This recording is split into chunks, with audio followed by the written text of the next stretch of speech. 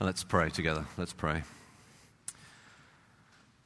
Our Lord, we ask this morning as we come now to your word that you would show us what it truly means to be successful.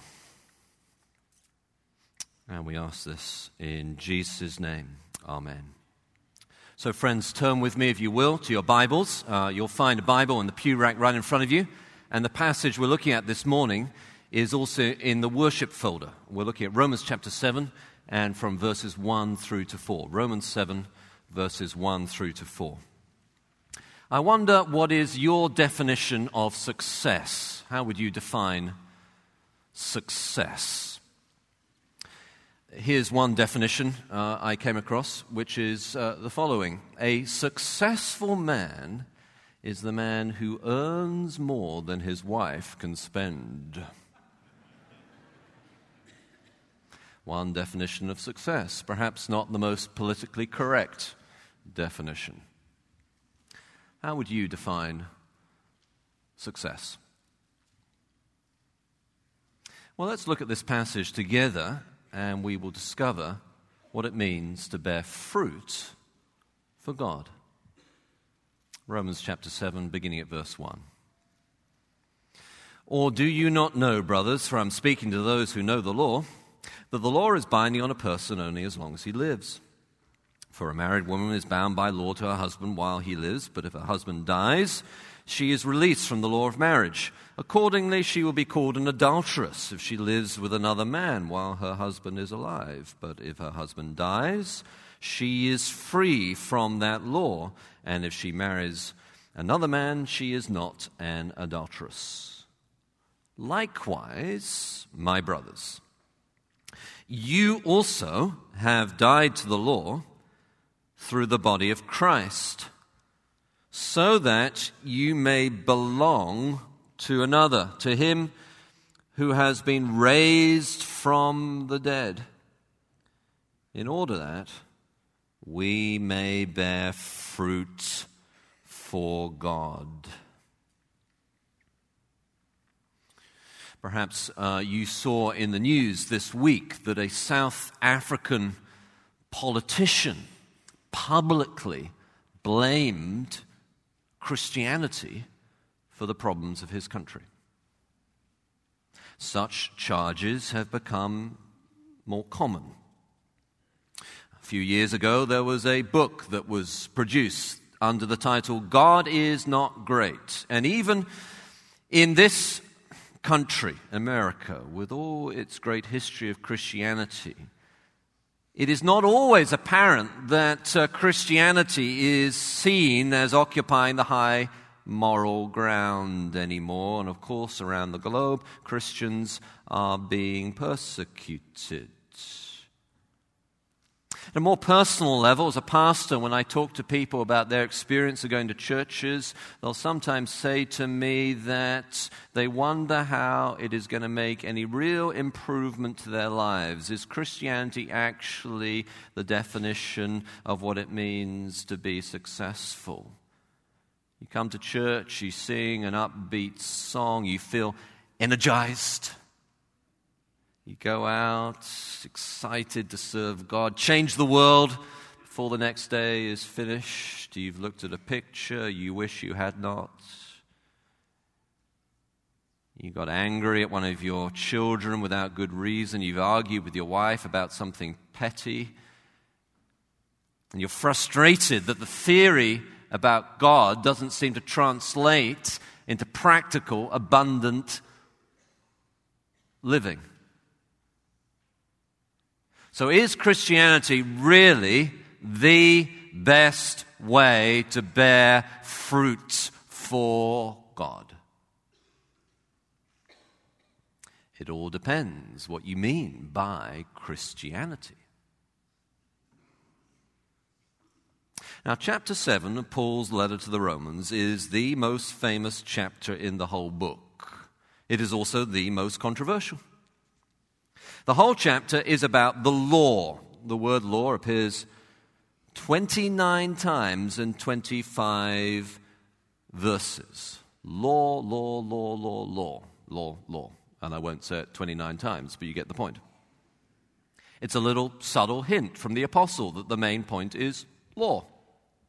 You knew you were going to get some complicated exegesis this morning. It is Paul's argument about the way that the law is fulfilled in Christ and us united to Christ so that now we can bear fruit to God. It is divided into 3 sections. Verses 1 to 6 contrast living under the law with the new way of the Spirit. Verses 7 to 12 offer a personal story in the past tense.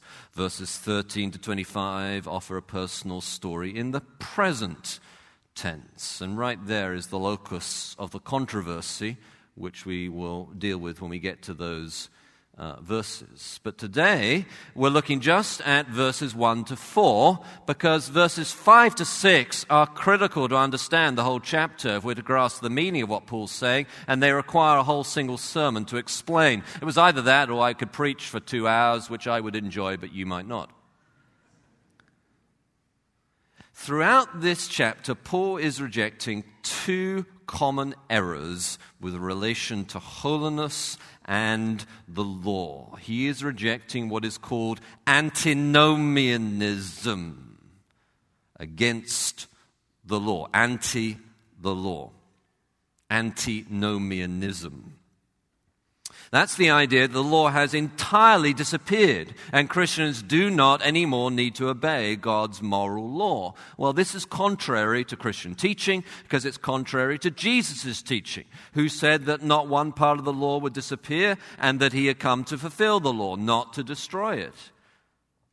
But Paul also here implicitly is rejecting the other extreme, which is equally common among Christian teaching about holiness. This time, not the libertarians who say that love is the only rule and that we can do whatever we like. But now, Paul also is rejecting legalism. Legalism is the doctrine that we must obey the law or be condemned. And if antinomianism is a common teaching in Christian circles, legalism is no less common today. And Paul here in this chapter is implicitly over and over again showing that legalism is wrong and does not lead to bearing fruit for God. Instead, Paul here is proclaiming in this chapter what I call gospel fruit. That is, Spirit-filled, Christ-united, law fulfillment, that we are free and empowered by the gospel to gradually and continually grow in our faithfulness to God, our obedience to God, and therefore our fruitfulness for His glory. Gospel fruit.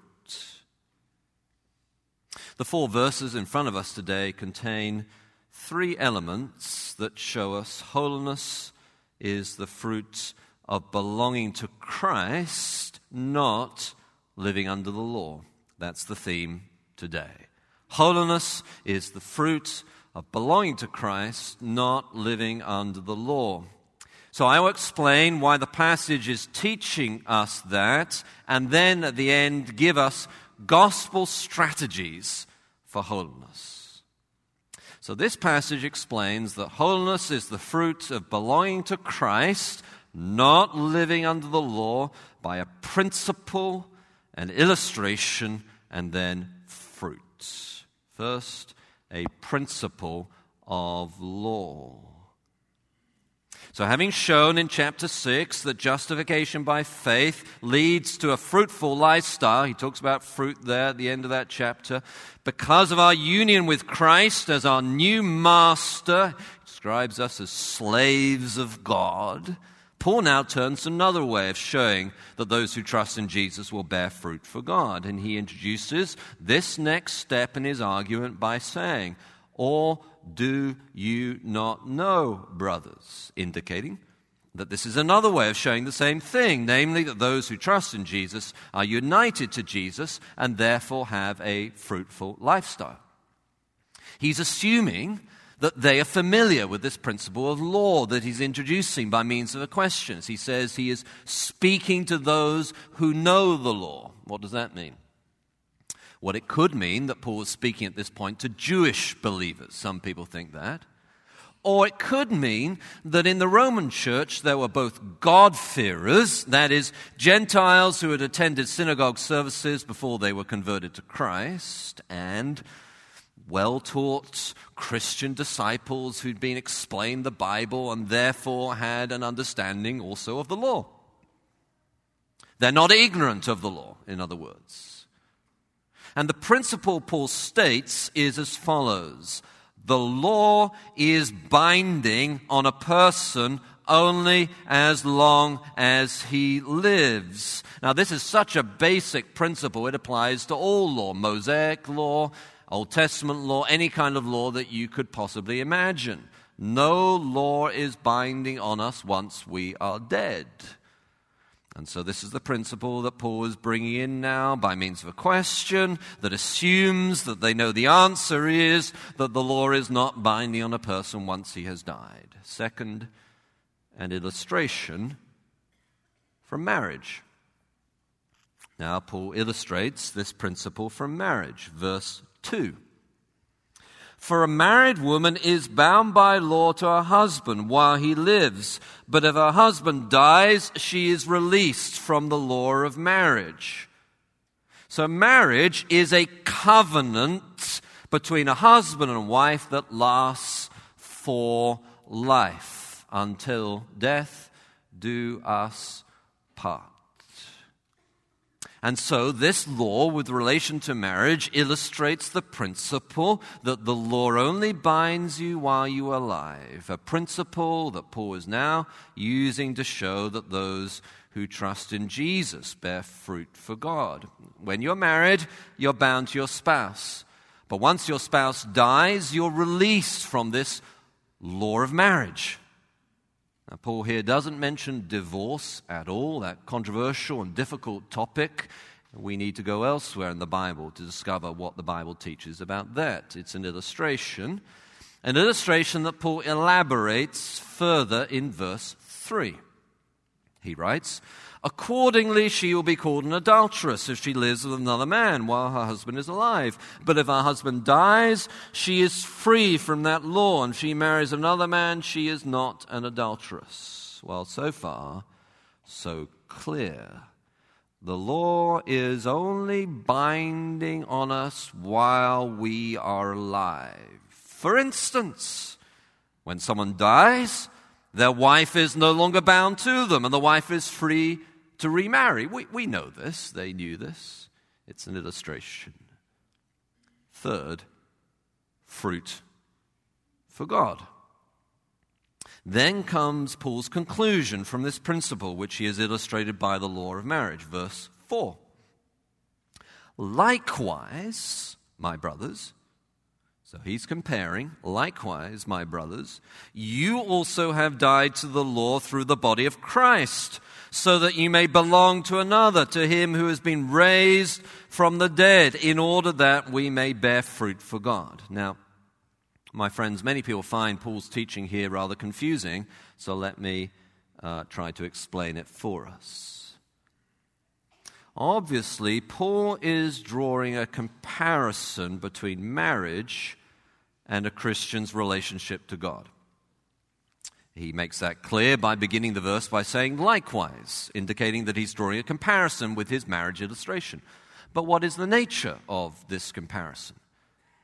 How is a Christian's relationship to God like a married woman who is only bound to her husband while he lives and who is free from that marriage if her husband dies? What is the nature of this comparison? Well, it evidently has something to do with death breaking a previous legal contract. So as a woman whose husband has died is no longer married to her dead husband, likewise, a Christian is no longer married to the law, and so can now belong to Christ. That much is relatively clear. But Paul does not say that the law has died.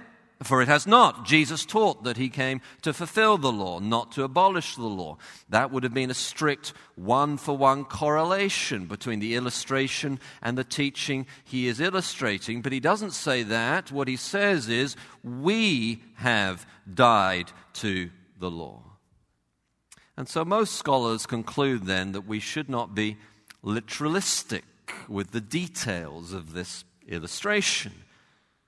It's not an allegory where every detail has a specific meaning.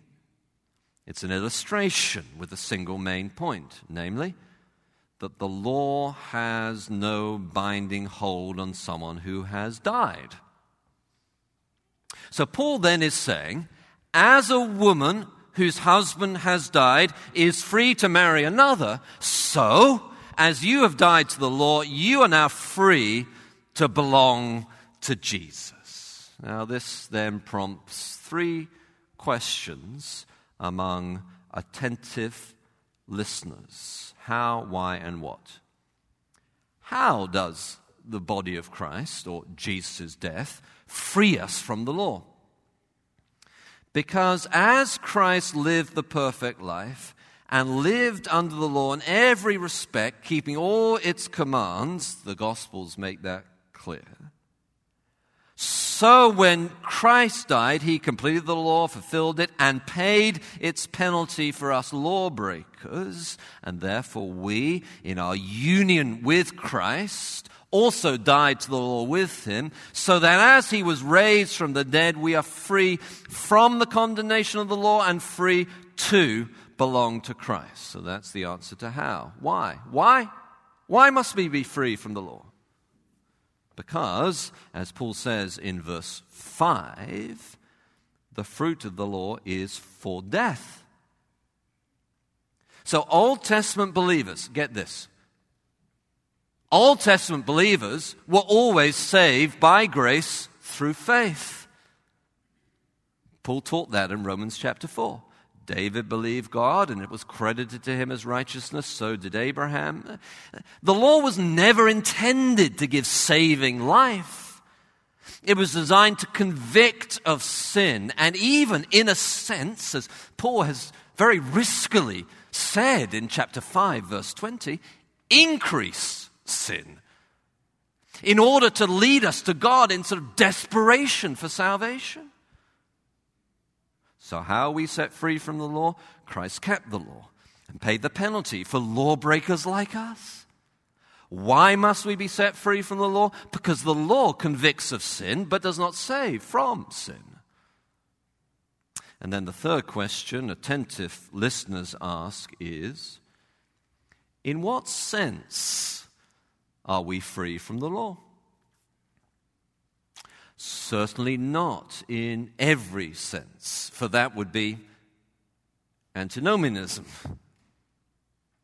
In fact, as Paul will teach in Romans chapter 8, verse 4, we in Christ have the law fulfilled in us as we increasingly obey God. For while the law commanded obedience, it was not able to give fruit for obedience. But now in Christ, we have a new husband who is virile enough. This is the illustration. For us to bear fruit of obedience like children from a marriage. So the law tells us what we have to do, but doesn't give us the power to do it. Thanks very much, law.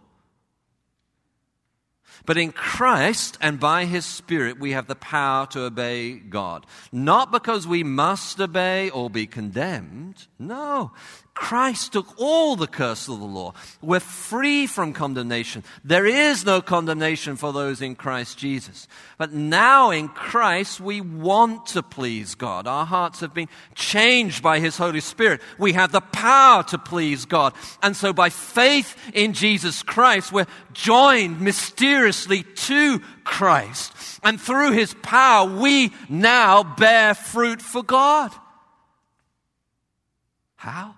Christ died, paid the penalty for the law. Why? The law cannot save you.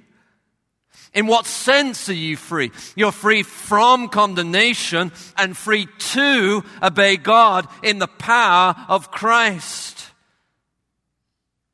And so the principle of the law is that when we die, the law no longer has hold on us. The illustration from marriage is that this same principle works with relation to when a spouse dies, the other partner is free to marry. And the fruit for God comes as we're united with Christ as our husband. Died with him to the law, raised again, belong to him, and therefore in Christ, mysteriously, we have the power to bear fruits for God.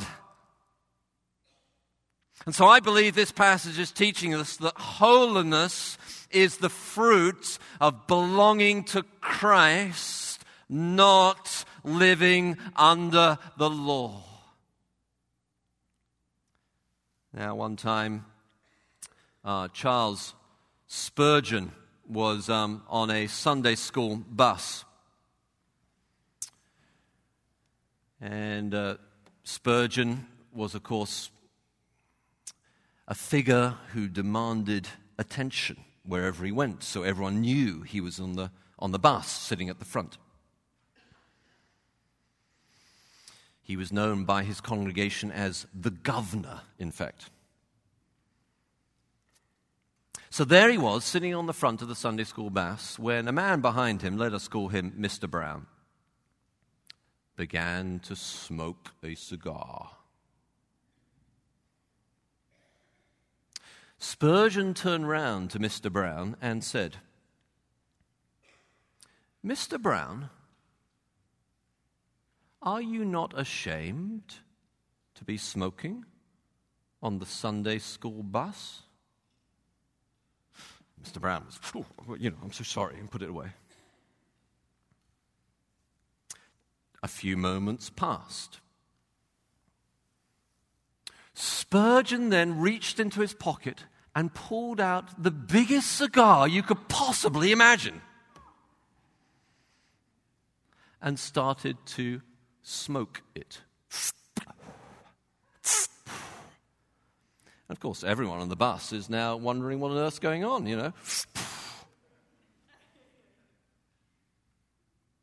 Mr. Brown eventually taps the governor, Spurgeon, on the shoulder and says, "What are you doing, governor?" Spurgeon says loudly enough for everyone to hear, "Well, Mr. Brown, you obviously were ashamed. I am not."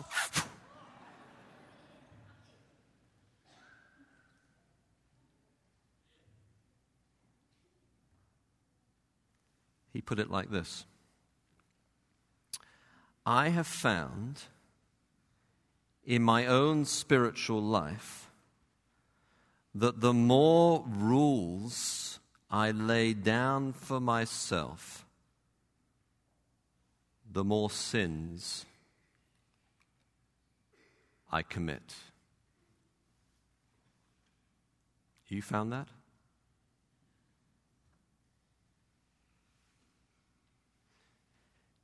He referred it to quiet times. The habit of regular morning and evening prayer is one which is indispensable to a believer's life, but the prescribing of the length of prayer and the constrained remembrance of so many persons and subjects may gender unto bondage and strangle prayer rather than assist it.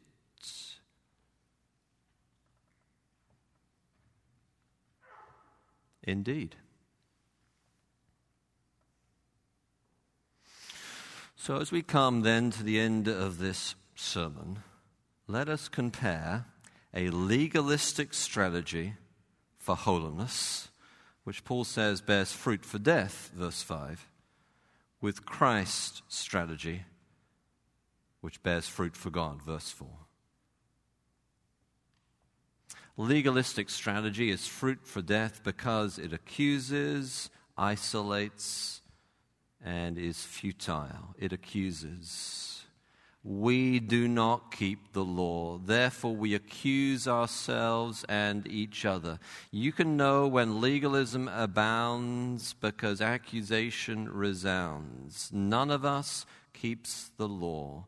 None of us is righteous in our own selves. The law comes in and accuses. And when we attempt legalistic strategies for holiness, it will inevitably then lead to a culture of accusation and recrimination. Some of this will be internal. We will accuse ourselves.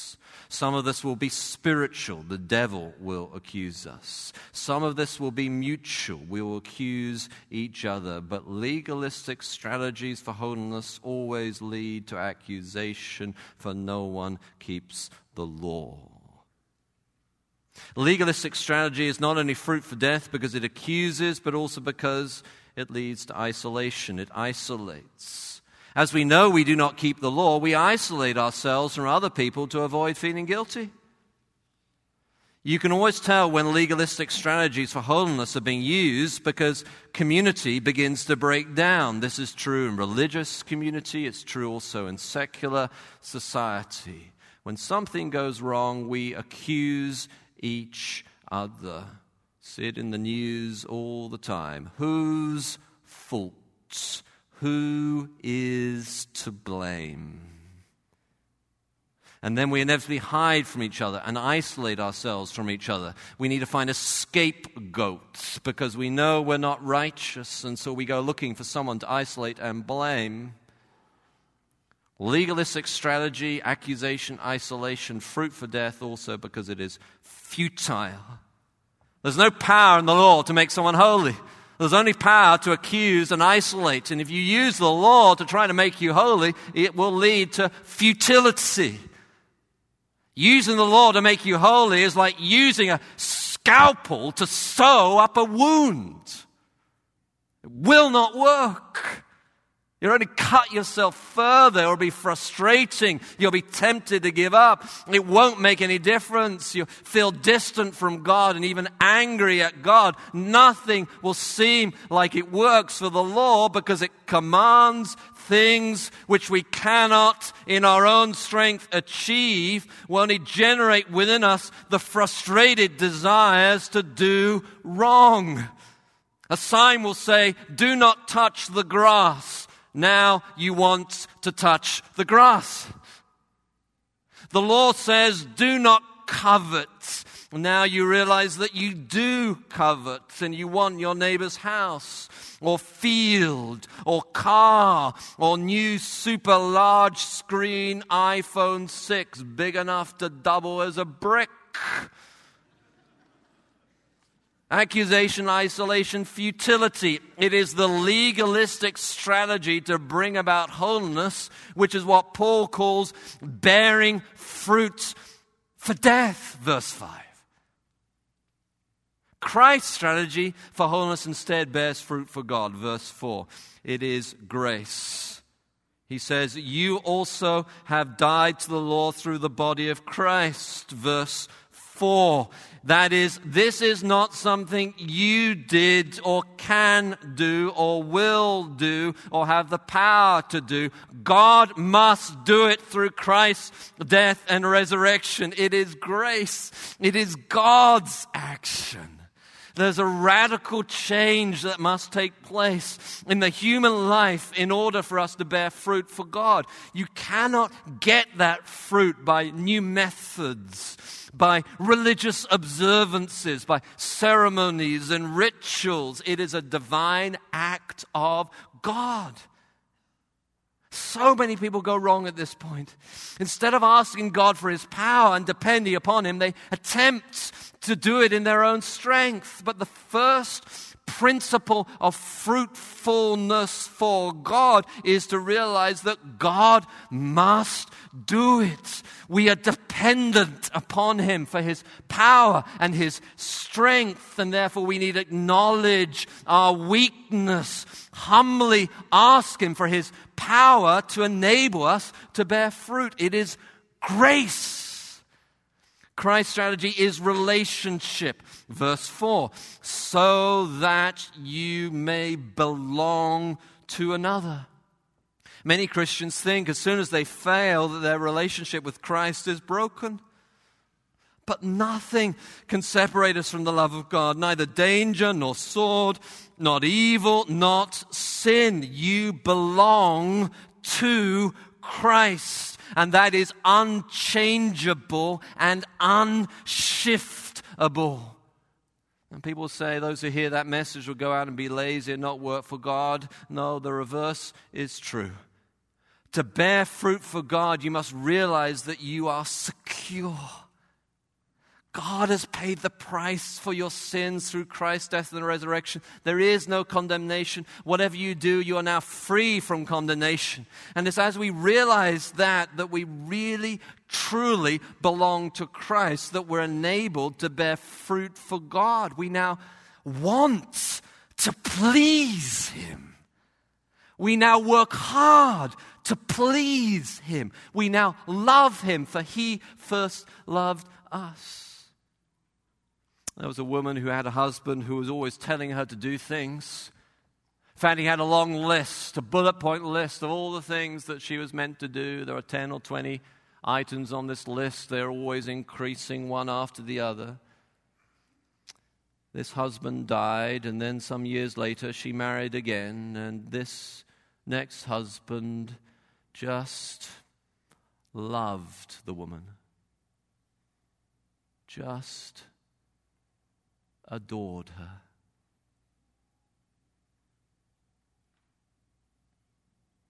One day as she was going through the house, she happened to open one of the drawers in a cupboard, and she pulled out the list of all the things that the husband who was now dead had insisted that she do. And as she read down the list, she realized that now she was doing every single one of them.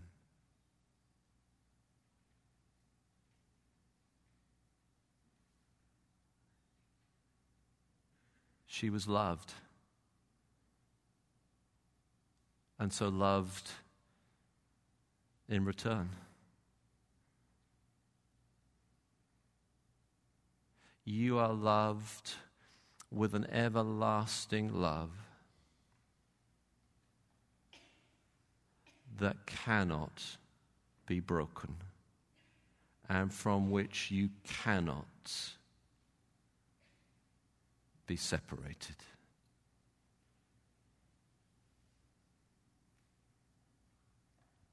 And when that message truly hits home that you belong to Christ, you will find not that you do less for Him, but now you do more. Nothing can separate you from Him. You are His. No demon can tear you away. Sometimes people come to me and say, "Pastor, do you think that's demonic?" And I want to say, yeah, probably. So what? No demon can tear us away. Consider this. If your sin this week could have separated you from the love of Christ, then why did Jesus die on the cross for your sins? You think it wasn't sufficient? You belong to Christ, and you cannot be separated from Him. Christ's strategy is grace, it is relationship, and it is purpose. Look at verse 4 again. In order that we may bear fruit for God. If you are a Christian, here's how you know. The number one thing you now desire is to bear fruit for God. You want to please Him. You have had your heart changed, and you now desire the things of God. You love to come to church and be with God's people. You love to hear the Bible explained. You don't want fluff. You don't want superficiality. You want the real thing. You want to understand God's word. You love to hear from God because He loves you You love to hear how the gospel is making progress through missionaries. You want to hear more about that. You love to see others come to know Jesus. Your whole life now has this purpose, a purpose of honoring God by bearing fruit for God. You're like a fruitful vine.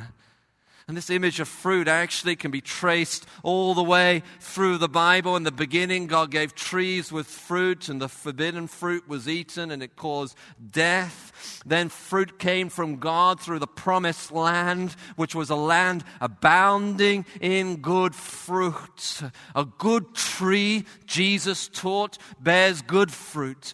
A bad tree, bad fruit. And Paul tells the Romans that he wants to go to Rome, that he might have fruit with them there too, as among the other Gentiles. And then he wants to collect from them money to give to the poor in Jerusalem, a collection that he also calls in the original fruit.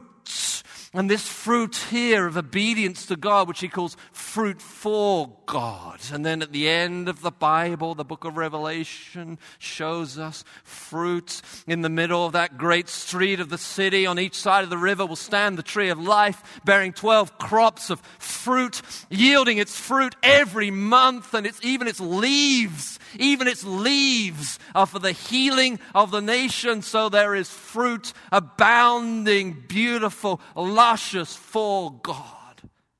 Not because of a legalistic strategy of accusation and isolation and futility, fruit for death. No, because of Christ's strategy, grace, relationship, purpose. Let me conclude with a couple of last comparisons. Here's one from CNN in 2012.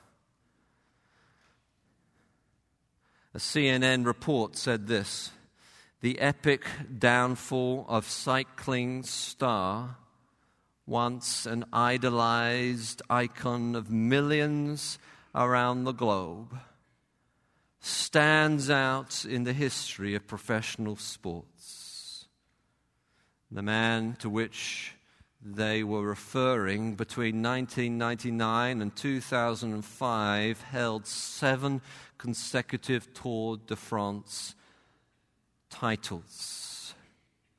But in 2012, he was stripped of those titles in a protracted doping scandal.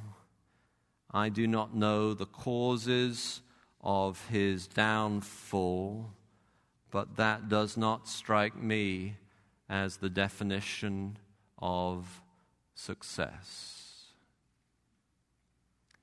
Compare another sporting hero, named NBA Most Valuable Player on May the 4th. In the column he wrote last year for the Fellowship of Christian Athletes website, he said that he loves to point people to the one who died for our sins on the cross. I know I have a place in heaven waiting for me because of him, and that's something no earthly prize or trophy could ever top.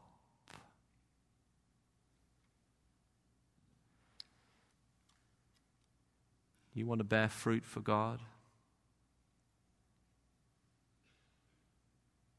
Belong to Christ. Let's pray together.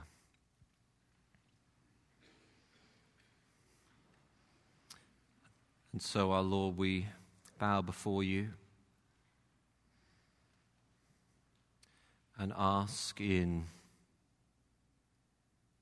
humility that by your power you would cause us to bear abounding fruit for God. We pray that for our home lives, that our children will grow up to follow you. We pray that for our marriages, that we would be symbols and signs of Christ's love for the church in the way we relate to each other. We pray that for our small groups, that they be united around your word and passionate in their outreach. We pray that for our adult communities, that they would be places where your word is taught and we are trained. We pray that for as we gather together, that your Holy Spirit would just move among us through your word and heal the brokenhearted and break the proud.